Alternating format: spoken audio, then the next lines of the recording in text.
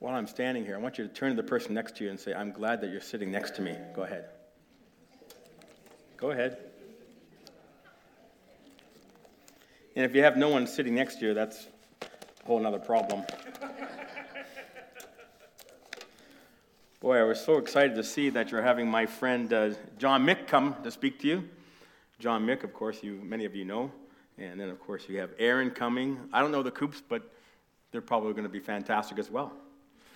So I have been here a few times. How many have ever heard me speak? Okay, I thought I was a little more famous than that. Okay, well, that's good. I have had a chance to speak elsewhere around the neighborhood, elsewhere around Canada, and around the world. So I've had plenty of opportunities. So I can't say it's been 16 years since I've spoke, but it has been an opportunity for me to be involved. Just a little bit about myself. I am Italian. So I know you're wondering, Art Alexander, that doesn't sound Italian. I tell my friends at the Sons and Daughters of Italy, Art Alexander, if I say these three words to you, you'll get an idea why my name might not sound Italian. Witness protection plan. Some of you know. I'm a member of the Sons of Italy, so that's not a made-up group like that other group you might be thinking of. No, it's not the same. That's great. I was born and raised in Toronto, Little Italy, Cabbage Town. I'm the original Cabbage Patch Kid, by the way. Yeah. Of course, from there, I grew up to be a latchkey kid. Do some of you know what a latchkey kid is? Yeah, both my parents work, and we'd go home, and we'd just try to figure out, if they haven't moved, we'd be able to get back into the same house. So that's good. It was great this morning to meet some people here. Chris greeted me at the door. The note that Dwayne didn't want to read was, if you offered people iPhones rather than paper, more people would send notes to you. So if you're looking for a new iPhone, contact that guy. And if you're watching online, Dwayne's number is 226. I won't mention it here. That's great. But I did have a chance to meet, of course, Dwayne and Pam, and Diane and Daryl, of course. We have two Daryls here, right, Daryl? Right? Okay, there you go. I could tell. Anybody who named Daryl looks like these two guys right there. Yes, and it's good to have all the people here, and Ezra, of course, on the sound, and making me sound good, and Daryl trying to make me look good, and whatever. I could have brought a PowerPoint, and I thought, I'm just going to rely on my wit and charm and good looks. I know. You should have brought a PowerPoint, Art. I hear you. Yeah, it's good to be here. I just, when Daryl was fixing my headset here, I said, "Oh, don't mess up my hair. I just got a haircut in Calgary, by the way. I just flew in from Calgary. I was out there doing some work, and we dropped my granddaughter off at a dance, ballerina stuff, and we drove by a hair cutting place, and Holly, my daughter, says, "Hey, have you thought about getting a haircut?" I said, "I have now." So she drops me off, and I go in to get my hair cut, and I managed to survive that experience. So you know a little bit about me. Of course, I'm married to my lovely bride, Betty, and if Dwayne invites me back, I'll tell you the whole story of that whole thing and how we're happily married, which is great. And I'm the National Growth Director for CEF. How many have heard of CEF, Child Evangelism Fellowship? Okay, this half the room, okay, this half, that's good. Child Evangelism Fellowship, CEF Canada, I'm with the national office. But we're the largest children's ministry in the world. In the world. So you can look around every flag here. You don't have all the flags of the world, but you can look around even in the Ukraine, of course, there's no name on that. That's the Ukraine flag, right? Yeah. When the war broke out in the Ukraine, we were having a conference. I wasn't at it, but we were having a CEF conference in the Ukraine on the west side of the country. Of course, the war broke out on the east side. But we're there in the Ukraine. We're everywhere. The only country we're not in is you have a flag here of that particular country. Can you guess what country we may not be in at the moment? North Korea. We're not there yet. Right? So pray for North Korea. We have over 3,400 missionaries. So that's a big crowd. And which probably is over 100,000 volunteers. And if you've never volunteered or CEF or a 5-day club or a good news club, let me encourage you. Contact me or contact the national office here. It's in Winnipeg. Contact us, and we're happy to help you. We're happy to help train you and give you the tools. And I'm going to be talking about one of the tools later. Let me just get it out of my bag here. And I'm going to be talking about this particular tool as I give that to you.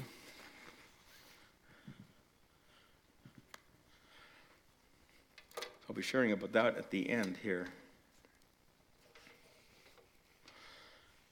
And one of the things I want to share with you, there's a story of a Portia Nelson. Portia, of course, was at a conference, and they said, we want you to write your life story in 5 chapters. And here's a 5x7 card to write your life story, what you want it to be. And so they give a 5x7 card because they didn't want it to go on and on and on. So let me give you the 5 chapters of her particular book and see if you can respond, see if you can think of if this applies maybe to you. I'll put my reading glasses on here. It says, Chapter 1, I walk down the street, there's a deep hole in the sidewalk. I fall in. I'm lost, I'm helpless. It isn't my fault, and it takes forever to find my way out. Chapter 2. I walk down the same street. There's a deep hole in the sidewalk. I pretend I don't see it. I fall in again. I can't believe I'm in the same place. It's my fault. It still takes a long time to find my way out, but I managed to. Chapter 3, I walk down the same street. There's a deep hole in the sidewalk. I see that the hole is there. I still fall in. My eyes are open. I know where I'm going. I know it's my fault, but I get out immediately. Chapter 3. Joe, this is chapter 4 now. I walk down the same street. There's a deep hole in the sidewalk. I walk around it. Way to go. Chapter 5. I walk down a different street. Now, maybe you can feel like her, Portia, we do things automatically.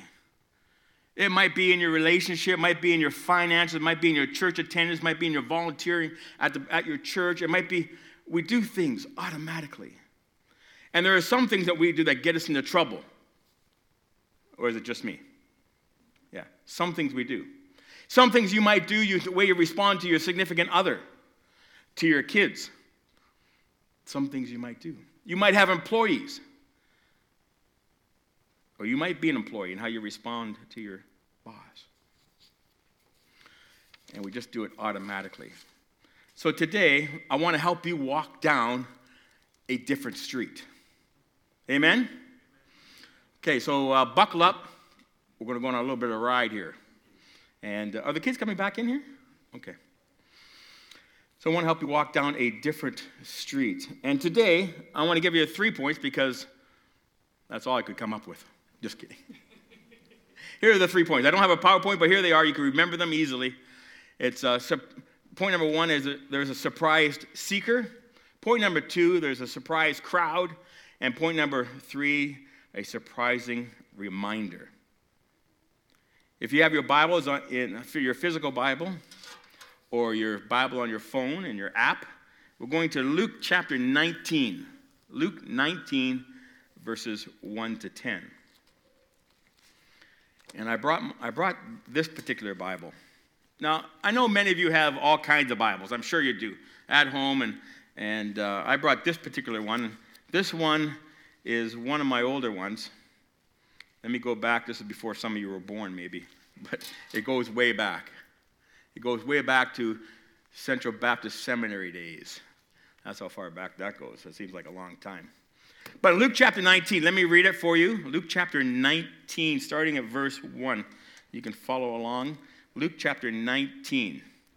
And he entered and was passing through Jericho. And behold, there was a man called by the name of Zacchaeus. And he was a chief tax collector, and he was rich.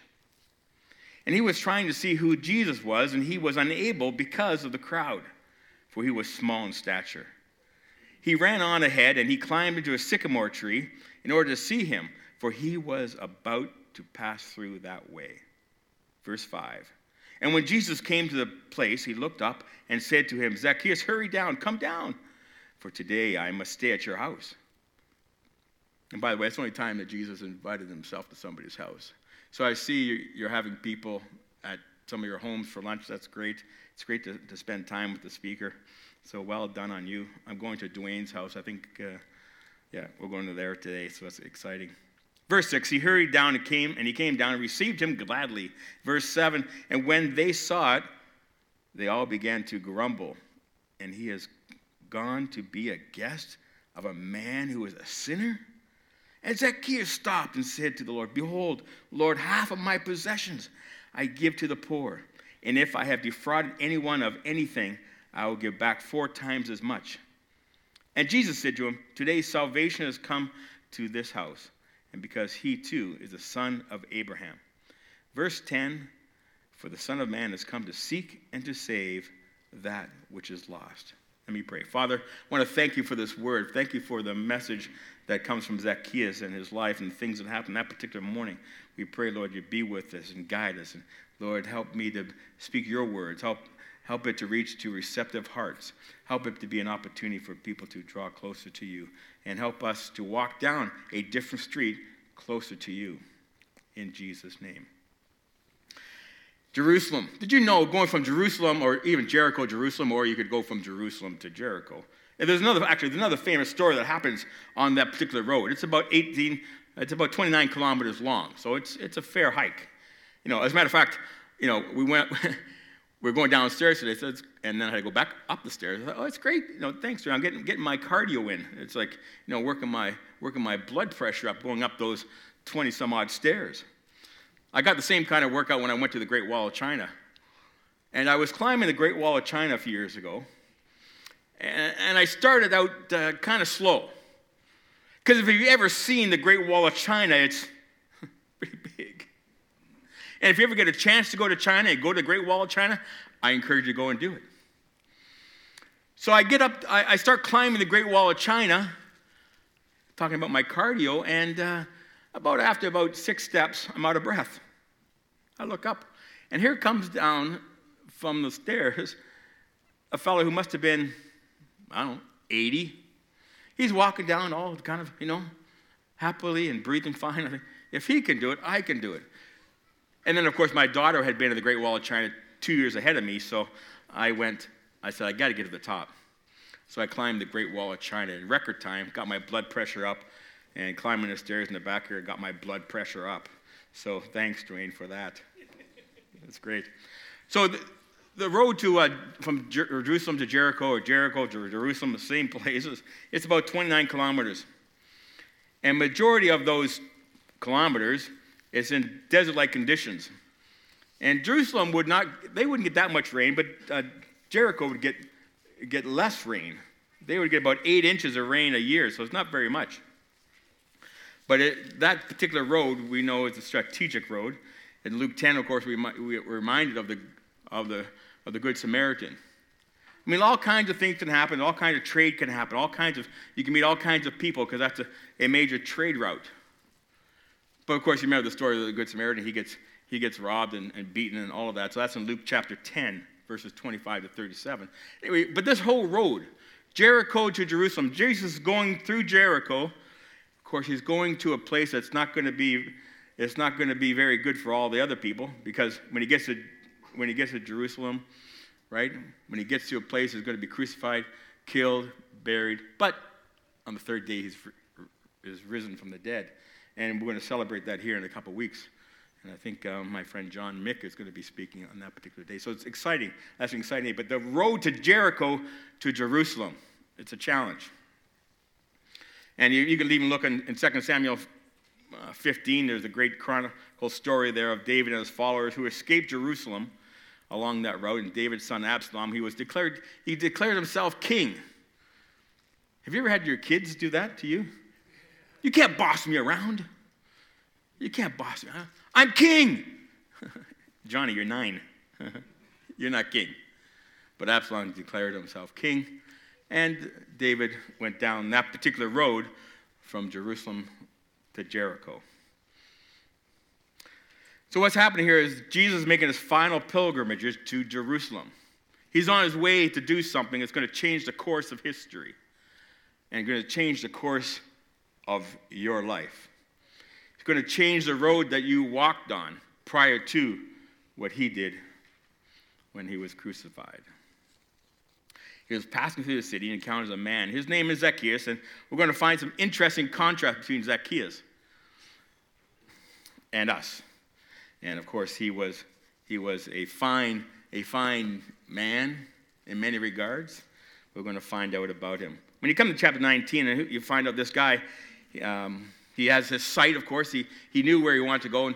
And some people right away think of, oh, Zacchaeus. You remember the song you sang in Sunday school? Hey, who can remind me of it? Was and a wee little sycamore. So he was a short kind of guy. Now, I'm not sure if you think Art, you could probably identify to being short. I've had a friend always, the classic. I'm sure it happened to Zacchaeus. Hey, Zacchaeus, stand up. I was in India one time, and my friend, his name will not be mentioned here, but it sounds like Ian. We're in a big thing, 1,000 people, whatever, and he makes a comment, Art, stand up. We're in front of 1,000 people. It's crazy. Oh, I love that guy.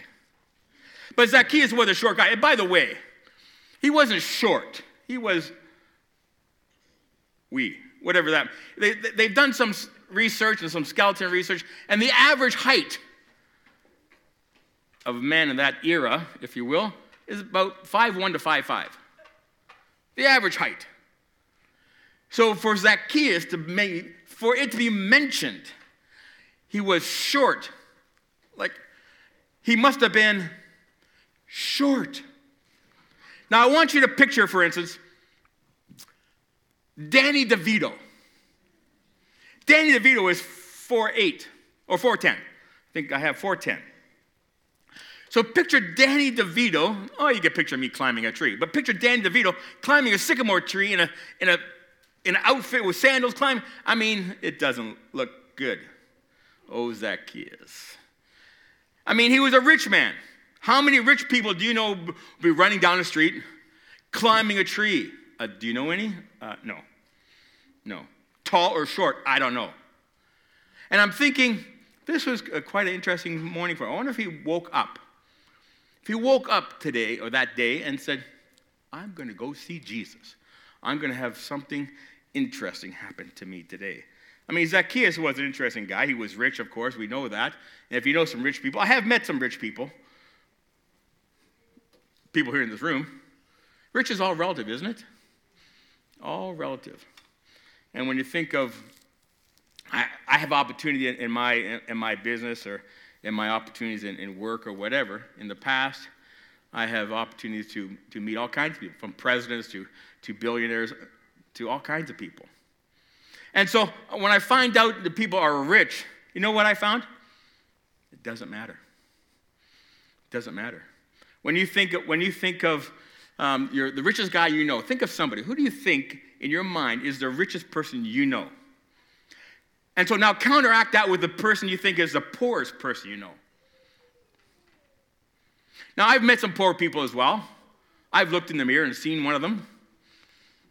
But when I used to work downtown Winnipeg, Martin was one of the poorest guys. He sat outside my office I was there for 15 years, and he would panhandle in his wheelchair. The first day I came up to him, I said, hi, and he said, what's your name? I said, my name's Art. He says, Art, I'll never forget your name, because your name is in my name, because my name is Martin. And so Martin was in his wheelchair, one leg. He had the other leg burnt off in a fire. He had a whole story about that. But I would see him in front of my office panhandling for rain, snow, summer, winter, doesn't matter. We would sometimes go down the street, a Port Jamaica, we'd have a hot dog. On occasion, I'd say, hey, Martin, why don't you, here's a couple dollars, why don't you go get your hair cut? And he would. So Martin was on the extreme. And then on the other extreme, I've met, certain billionaires, and what I found out, they're all kind of the same. In a spiritual way, they are the same because they are lost. Now, Zacchaeus, I don't know if he was a billionaire, but he was certainly one of the richest guys. He was one of the richest guys in the area, and he was an interesting character. But that morning when he woke up, I'm sure he thought, today is going to be different. Because I've heard about this Jesus guy. You've got people just like him in your life saying, hey, Daryl, I've heard about this Jesus guy. Hey, Mary, I heard about this Jesus person. Lots of people have heard about Jesus. They don't know him. As a matter of fact, there are people who come to church who know about Jesus, but who have heard about Jesus, but don't know him. And although Zacchaeus was rich, he was a chief tax collector. Now, if you like business and you like maybe even buying a franchise, I owned a franchise one time of a national company, and he was a franchise owner. Yeah, this particular tax collector, Zacchaeus, of course, he was a franchise owner of the tax booth, if you will. So it was a thing that the Roman government did, and that's how he kind of made his money, as a tax collector. Now, how many would like to have someone come to you and go, the tax collector's here. Oh. Tell the kids, tell them I'm not here. I'm not around. But Zacchaeus was a tax collector. So he was interesting. Although he was a wee little man, under 5 foot for sure, and he was interesting. So Zacchaeus, his name was different. I have written down here that Zacchaeus, that was his Greek name, and of course his Hebrew name was kind of built out of something called Zacchaeus. And Zacchaeus is a Hebrew word. Two words kind of together, Zacchaeus, meaning pure and innocent, and Yah, which is the abbreviation of God's name, Yahweh. And what it means is the Lord is pure and the Lord is innocent. And Zacchaeus is about to recognize that he did not live up to what his name meant. Have you ever felt that about yourself? Your own name? My name, Alexander, defender of men. And sometimes I think, yeah, I am a defender of men. I'm a warrior. I'm passionate about the gospel. I'm passionate about defending people. I have that kind of heart. I kind of have that bent. Have you ever done a disc profile? I'm an I and a D. Everybody done disc? If you haven't done it, you should look into it. Disc profile, personality profile. This will help you, actually, by the way, if you want to, how to relate to your spouse a little bit better, how to relate to your kids and your boss, and the disc profile. And you can ask me about that later. I can help you with that as well. But the whole idea is knowing yourself. And Zacchaeus, his name, he wasn't living up to his name. Ever had one of your kids not live up to your family name? Or a cousin or somebody that goes, oh, that John guy, Mike, what he's trouble. He's bringing a bad thing on our name.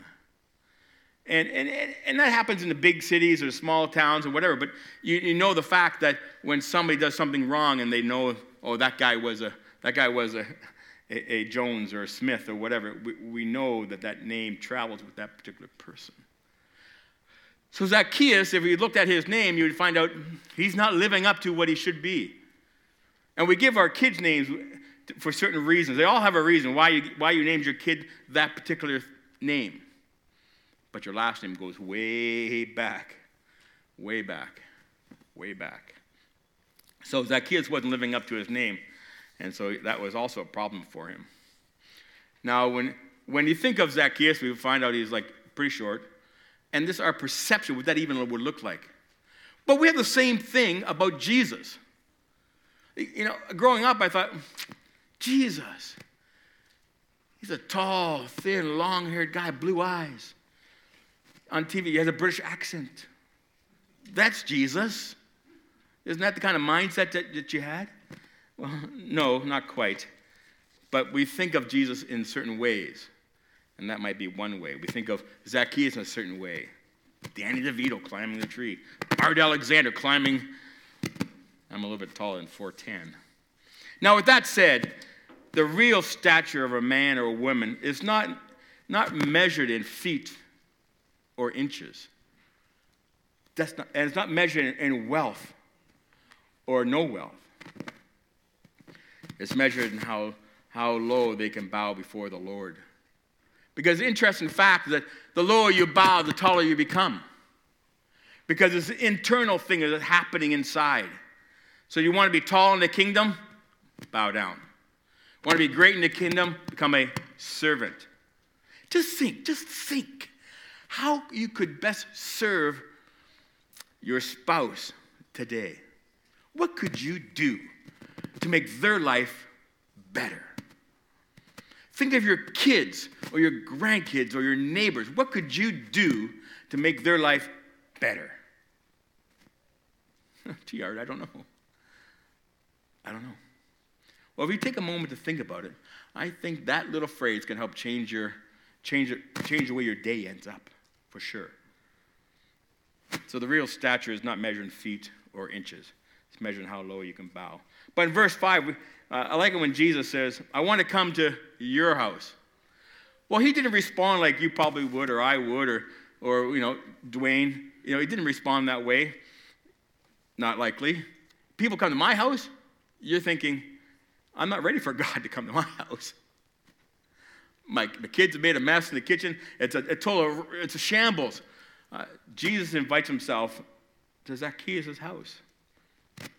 And in that culture, that's okay. It's not even the fact that, hey, I'm coming to your house. It doesn't mean I'm going to come next week. I'm going to come today. Come today. So, point noted, I need to get my kitchen cleaned up. But that's a good thing to know, that when people are invited to your house, when you invite people over, you want to get to know people, have them over to your house, or go to their house. It's always a fun thing. So in verse 5, we see that Jesus invites himself to his house, and Zacchaeus doesn't respond the same way as you or I would respond. When Zacchaeus, he says, I'm glad that you're going to come to my house. Because it's going to be different. I mean, when your kids have their friends over, it's like a wild time, I'm sure, many times. They're running, yelling, screaming, laughing, coloring on the walls, whatever your kids might do. It's a fun time. And so I want to encourage you to have people over. When I first came to Winnipeg, I was at a particular denomination, but I went to visit on the Sunday. That I arrived on a Saturday and went to friends for dinner. That they say to me, hey, Art, where are you going to church tomorrow? I said, I don't know. I'm going to go to the denomination I normally attend. He said, why don't you come to my church? We went to his church, and for the next year, we were there. I never ever did get to the other church I was going to go to because we were made to feel welcome. Now, if you want your church to be more inclusive, yeah, we can have flags, and we can have Ukrainian flags, and we can have all these things. But I want to encourage you to be friendly. Or I don't really want to invite anybody over to my house. You don't have to do that. Maybe you go to the local place and have a burger or something. But when you're friendly, it changes everything. Art, I'm pretty friendly. I'm pretty friendly. Could you be friendlier? Yeah, I'm sure you could. You know what? Even as friendly as I am, I could be friendly. I even catch myself sometimes being not so friendly. I'm in line at Tim Hortons or somewhere, and there's 10 people in front of me. How long does it take to order a coffee, I'm thinking? I'm not talking to myself, mind you. Or you're at McDonald's. They have hamburgers. I'm not very friendly sometimes, and I catch myself. And I want to challenge you today to catch yourself. The moment you say, oh, that wasn't very kind, was it? You've done it. I know you have. I did it just the other day. Talking to my significant other, my bride, my beautiful bride. And I caught myself. Too late, mind you, but I did catch myself. I did catch myself. And to make it right. So you need to make things right. So, when you think of Zacchaeus, he was a wee little man. And it's funny, it's not, you're not going to walk up to somebody, you look like a wee little man. We're not going to do that today. And Zacchaeus was that kind of guy, a rich guy. How do you compare to that guy? No one liked him. He was working for the Romans. He was taking their money, putting money in his pocket. No one liked him. No one liked him. Can you think of somebody in your sphere of influence that nobody likes? Can you think of somebody in your sphere of influence that you're sure they're never going to come to Christ? Can you think of somebody like that?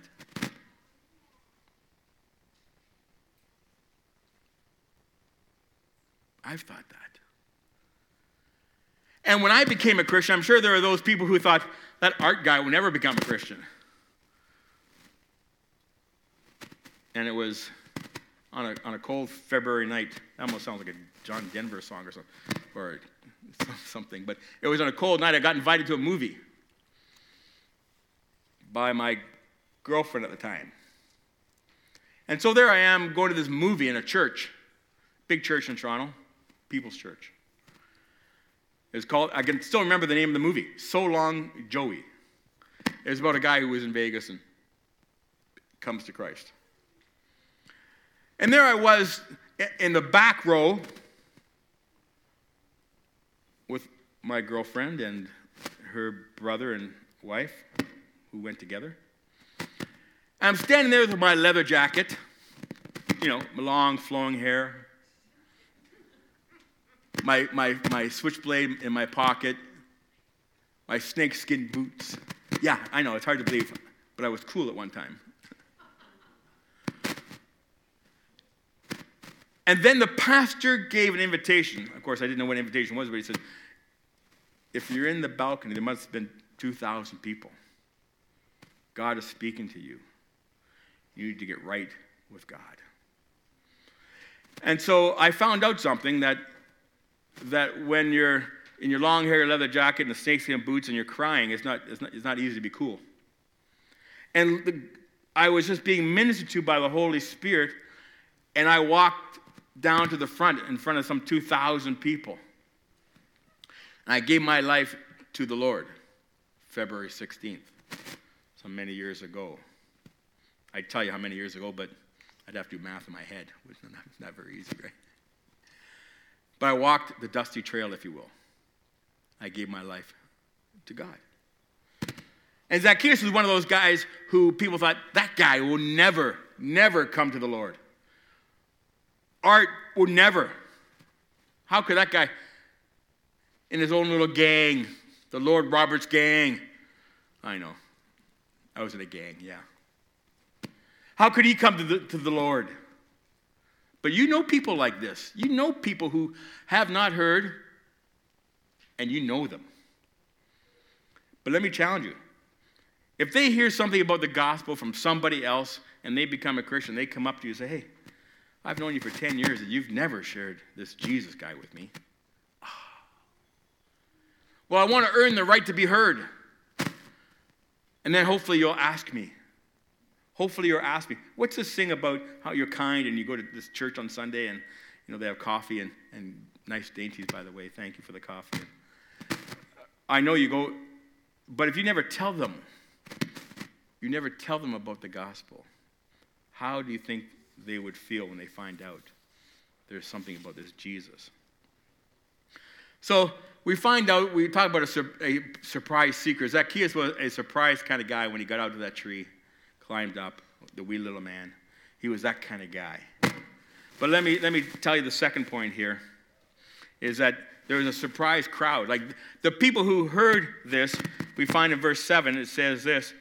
It says, and when they saw it, that means Zacchaeus coming down and talking to Jesus, they grumbled. Oh. See, I like this participation part where I ask you these questions. Do you know any grumblers? Oh, man, Art. If you only knew Sally or Sue or Mike or Tom, they are grumblers. It could be a beautiful day out. It's too sunny. If you're a farmer, you know farmers, and it's raining, and it might be raining. They're all thankful, happy for the rain, but you got other people saying that it's raining. They're just grumblers. There's something in their body that says, okay, time to grumble. Do you know, go ahead, do you know people like that? Grumblers? About anything. Well, the glass is half empty. No. You just know, I know. I mean, I've spoken enough, I've talked to enough people that you know grumblers. And maybe you're thinking, I'm a grumbler. Let me encourage you, there's time to change. Who do you know that might be beyond saving who's a grumbler? Matthew was by the way, a tax collector, by the way, right? I don't know why Jesus hung out with these people. But Jesus invited the tax collector, Matthew. And it says when Jesus invited Matthew, what does it say? Is in Luke 18, it says he left everything. Not Luke 18, but he says he left everything. In Luke 18, it tells you something. Let me just read that to you. Luke 18, 9 to 14.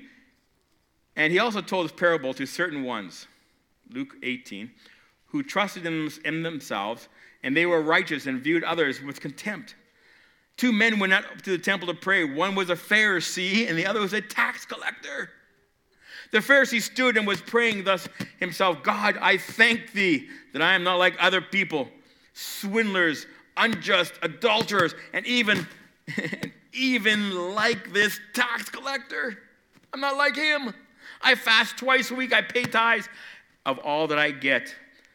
But the tax collector, standing some distance away, was even unwilling to lift his eyes up to heaven, but was beating his breast, saying, God, be merciful to me, a sinner. I tell you, this man, this is Jesus saying, this man went down to his house justified rather than the other. For everyone who exalts himself shall be humbled, and he who humbles himself shall be exalted. Like, it's just interesting how that happens. So we find that Jesus exposes the religious, the powerful in that sense. He exposes them. Now, why? Well, Jesus does that. He reaches out to all kinds of people. He reached out to me when I was 16. And if, as a 16-year-old, I thought I had it all together. I thought I knew all the answers. And my folks couldn't tell me anything. I knew everything. You could ask me a question. Oh, yeah, I could give you an answer. I was just that kind of guy. I didn't know if it was right or not, but I could give you an answer. And I was proud, and it was interesting. But in those days, Jesus reached out to me, and in this day, in Zacchaeus' day, he reached out to Zacchaeus. And here's what happens. Many tax collectors, and Matthew was a tax collector, by the way, so Jesus hung out with him, invited him to come along, and he left everything. And we thought, oh, isn't that nice? He left everything. But when you put it into context, just like Zacchaeus, who was a rich tax collector, Matthew would have been rich. He left everything. What did he leave? Everything. Which was quite a big deal. But they resented tax collectors, the Jewish people, because they were an agent for Rome. They worked for Rome. And they were lining their pockets, as I had mentioned. But there are 3 main trade routes in the scriptures in those days. There's Caesarea, Capernaum, and Jericho. Now, Capernaum was where Matthew was. And Jericho was where Zacchaeus was. And, of course, many of the famous accounts that happen there is working hard and finding, as they line their pockets. But even Matthew, when he came to Christ, when he came to know Jesus, he had all his friends over. It's kind of like, I'm going to invite all my friends over, my non-Christian people, my street people, whatever. Come over to my house. I'm going to invite the pastor. I'll invite the Christian guy, the religious guy. I'm going to invite him. So he had everybody over, of course, in Matthew's house. It's in Matthew 9, verse 11, actually. And that's where they had opportunity. Not everybody responds to the gospel. Not everybody. But it's our duty, our job, to be a part of the Great Commission. It's our part. Art, but I'm 75 years old, man. Who am I going to tell? Art, I'm 9 years old. Who am I going to tell about Jesus? We can tell everybody about Jesus. Well, they were not happy with the situation, of course. They grumbled. Talk about the grumblers. They were upset with the situation, even back in Matthew, when Matthew came to Christ. And when I became a Christian, people were not happy with that either. When you became a Christian, maybe some of you, maybe your parents, maybe somebody in your family was not happy with you when you became a Christian. But that happens. That happens. And you have to press through. So I want to encourage you to, that's what Zacchaeus did. He pressed through. And of course, he ran and climbed up the tree. But people weren't happy with him. And if he could just lay hold of Jesus, which he did that particular day, come over to my house. And we find out some interesting things that happened there. And Zacchaeus, Zacchaeus' life and his heart was changed. If you think back to that day, I could think back exactly that day, February 16th. That day, I could think back exactly to that day and how things changed for me and how my friends changed. Because I didn't do certain things I used to do.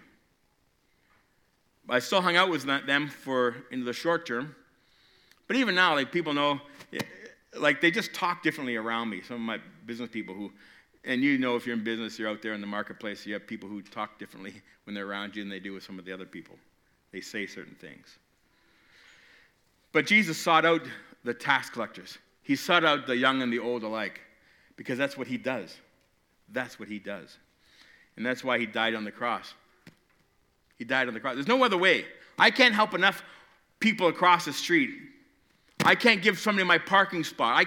I can't be kind enough to get to heaven.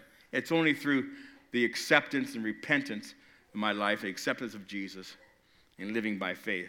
I heard one evangelist talk about how to become a Christian. He would talk to other people of faith, other organizations. Hey, I got a knife in my back. This is what he says. I got a knife in my back. I got 3 minutes to live. How can I get to heaven? I can't knock on enough doors. I can't pray 5 times between now and the time I'm dead. What do you think of other religions? I got 2 minutes, Art. How can I get to heaven? What would you tell them? How can you get to heaven? Well, you repent and believe. The thief on the cross, how can you get to heaven? It doesn't take a lifetime of knocking on doors, praying 5 times a week, or having special food, or not eating food all day. It doesn't matter. It's only by repentance. It's only by faith in Jesus Christ, who was killed on the cross, buried, and then rose again. That's the Jesus that we give our life to. And this is why Jesus, in Luke 10, in this particular verse, it's one of those classic verses, one of the main verses really in the Bible, because verse 10 says, "For the Son of Man has come to seek and to save that which was lost."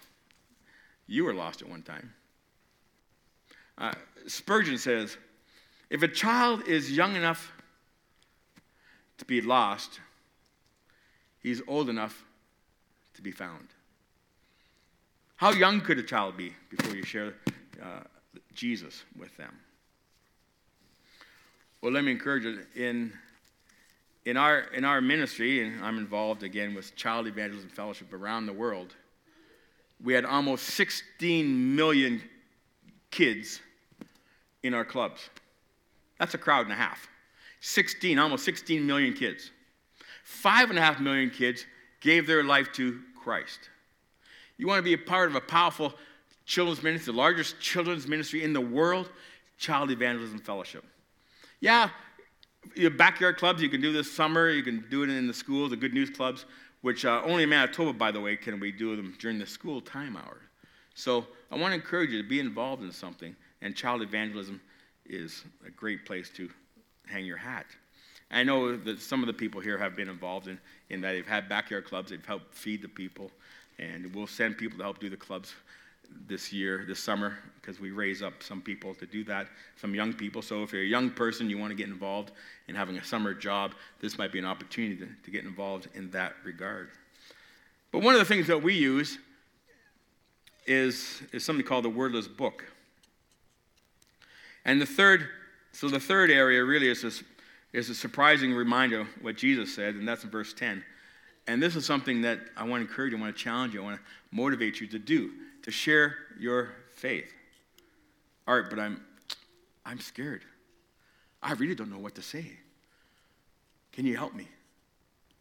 Because if John or Mary or your friend dies without Christ, there's only one place they're going to go, what the Bible tells us. And it's not going to be a great place for them.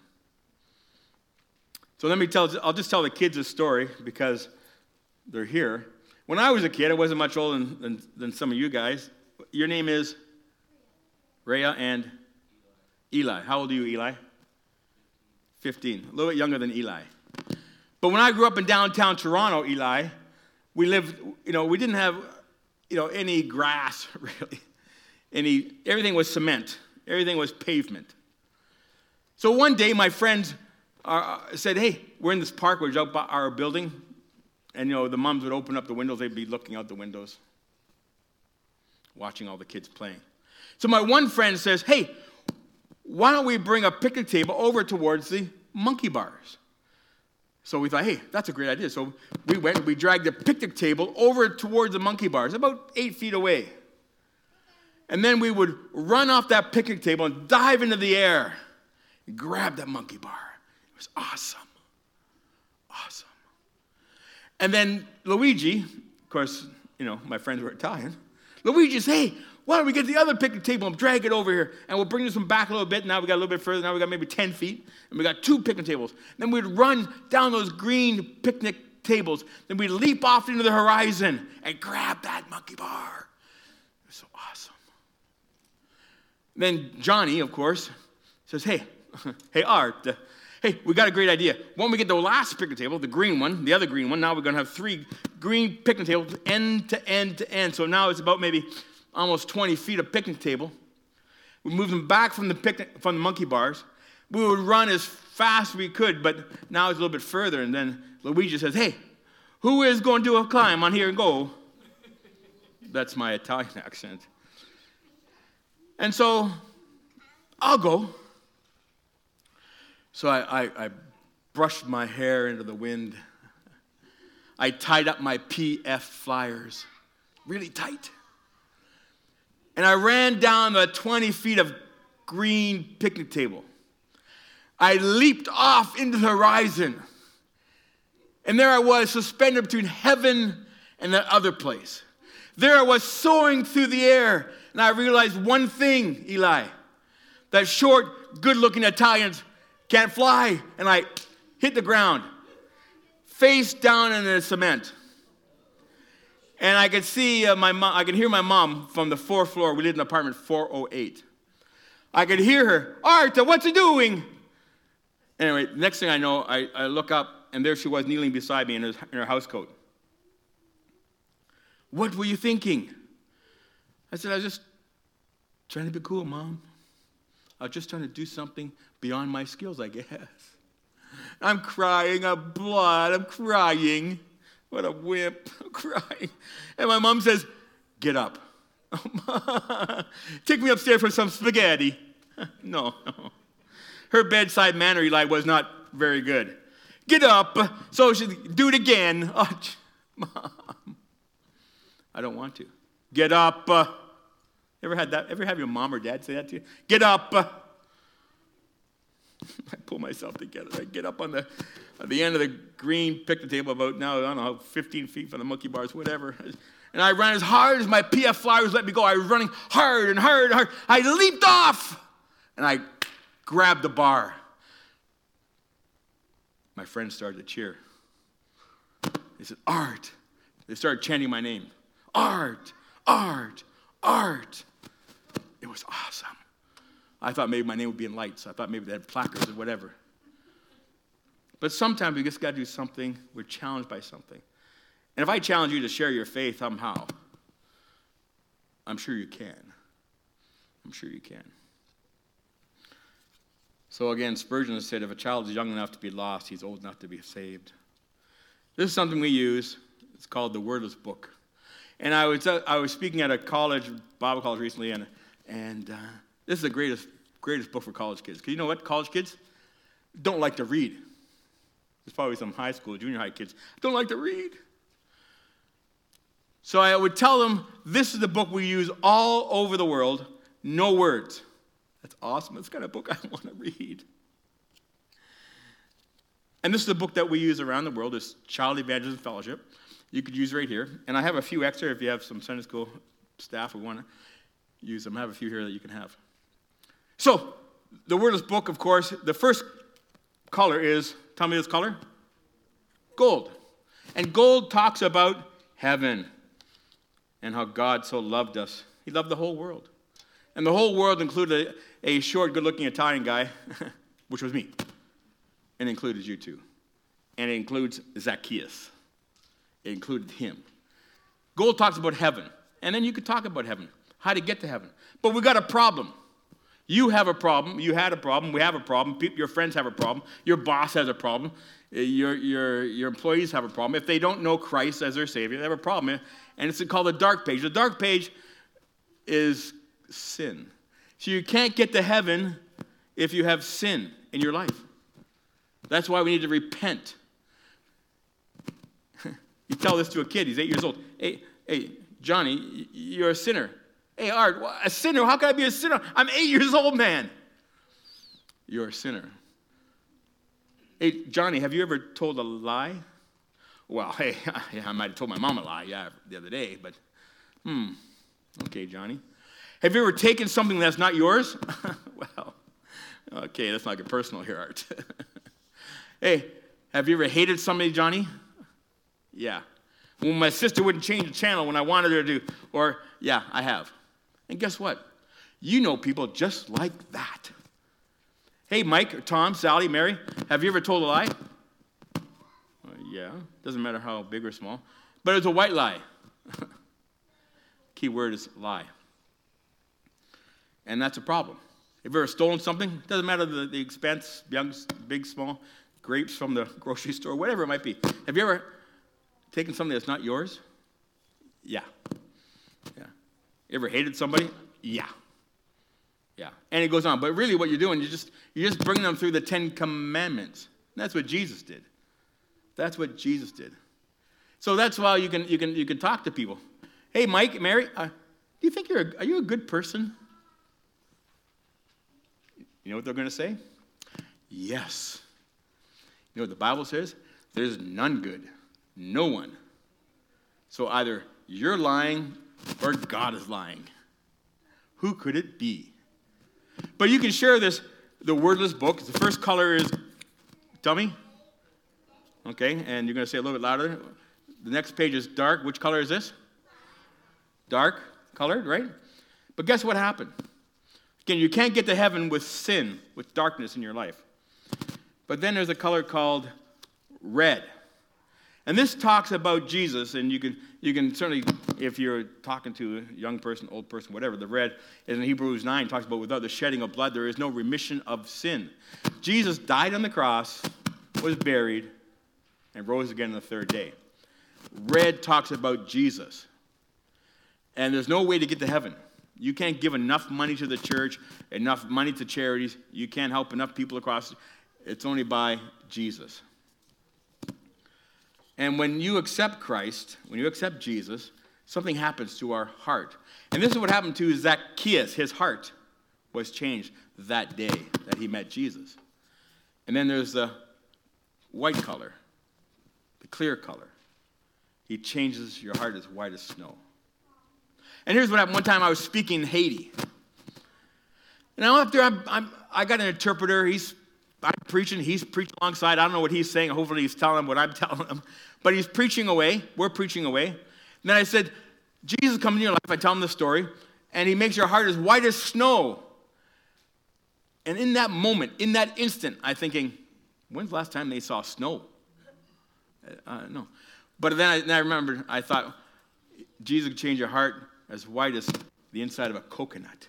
You've seen that? White. He changes the heart. Then, of course, when that happens, you get to the last page. That's how you get to heaven, of course, by repenting and by believing in Jesus. But the green is really about growing in our faith.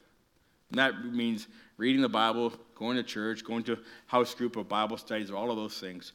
That's how you do that. In John 1:9, it says, of course, if we confess our sins, he is faithful and just to forgive us. And Zacchaeus, he finds he gets right with God on that day, but he also gets right with people. And this is what can happen. Jesus can help change your life to get right with people. And, of course, we find that, he says in Luke chapter 19 that he's going to give his money away, he's going to possessions, I'll give to the poor. If I defraud anybody, anything, I'll give back 4 times. He was only required to give back 20% in the Jewish law, but I'm going to give back 4 times. I'm going to give it all back. His life was changed towards Jesus and towards his fellow man. And your life can be changed too if you do what's right. And I want to encourage you to be evangelist. Jesus came to seek and to save, but he's going to use you and me to do it. Who do you know? Mike or Mary or Tom, you know somebody at work or your neighbor. And sometimes I miss it. I miss the opportunity to pray for people.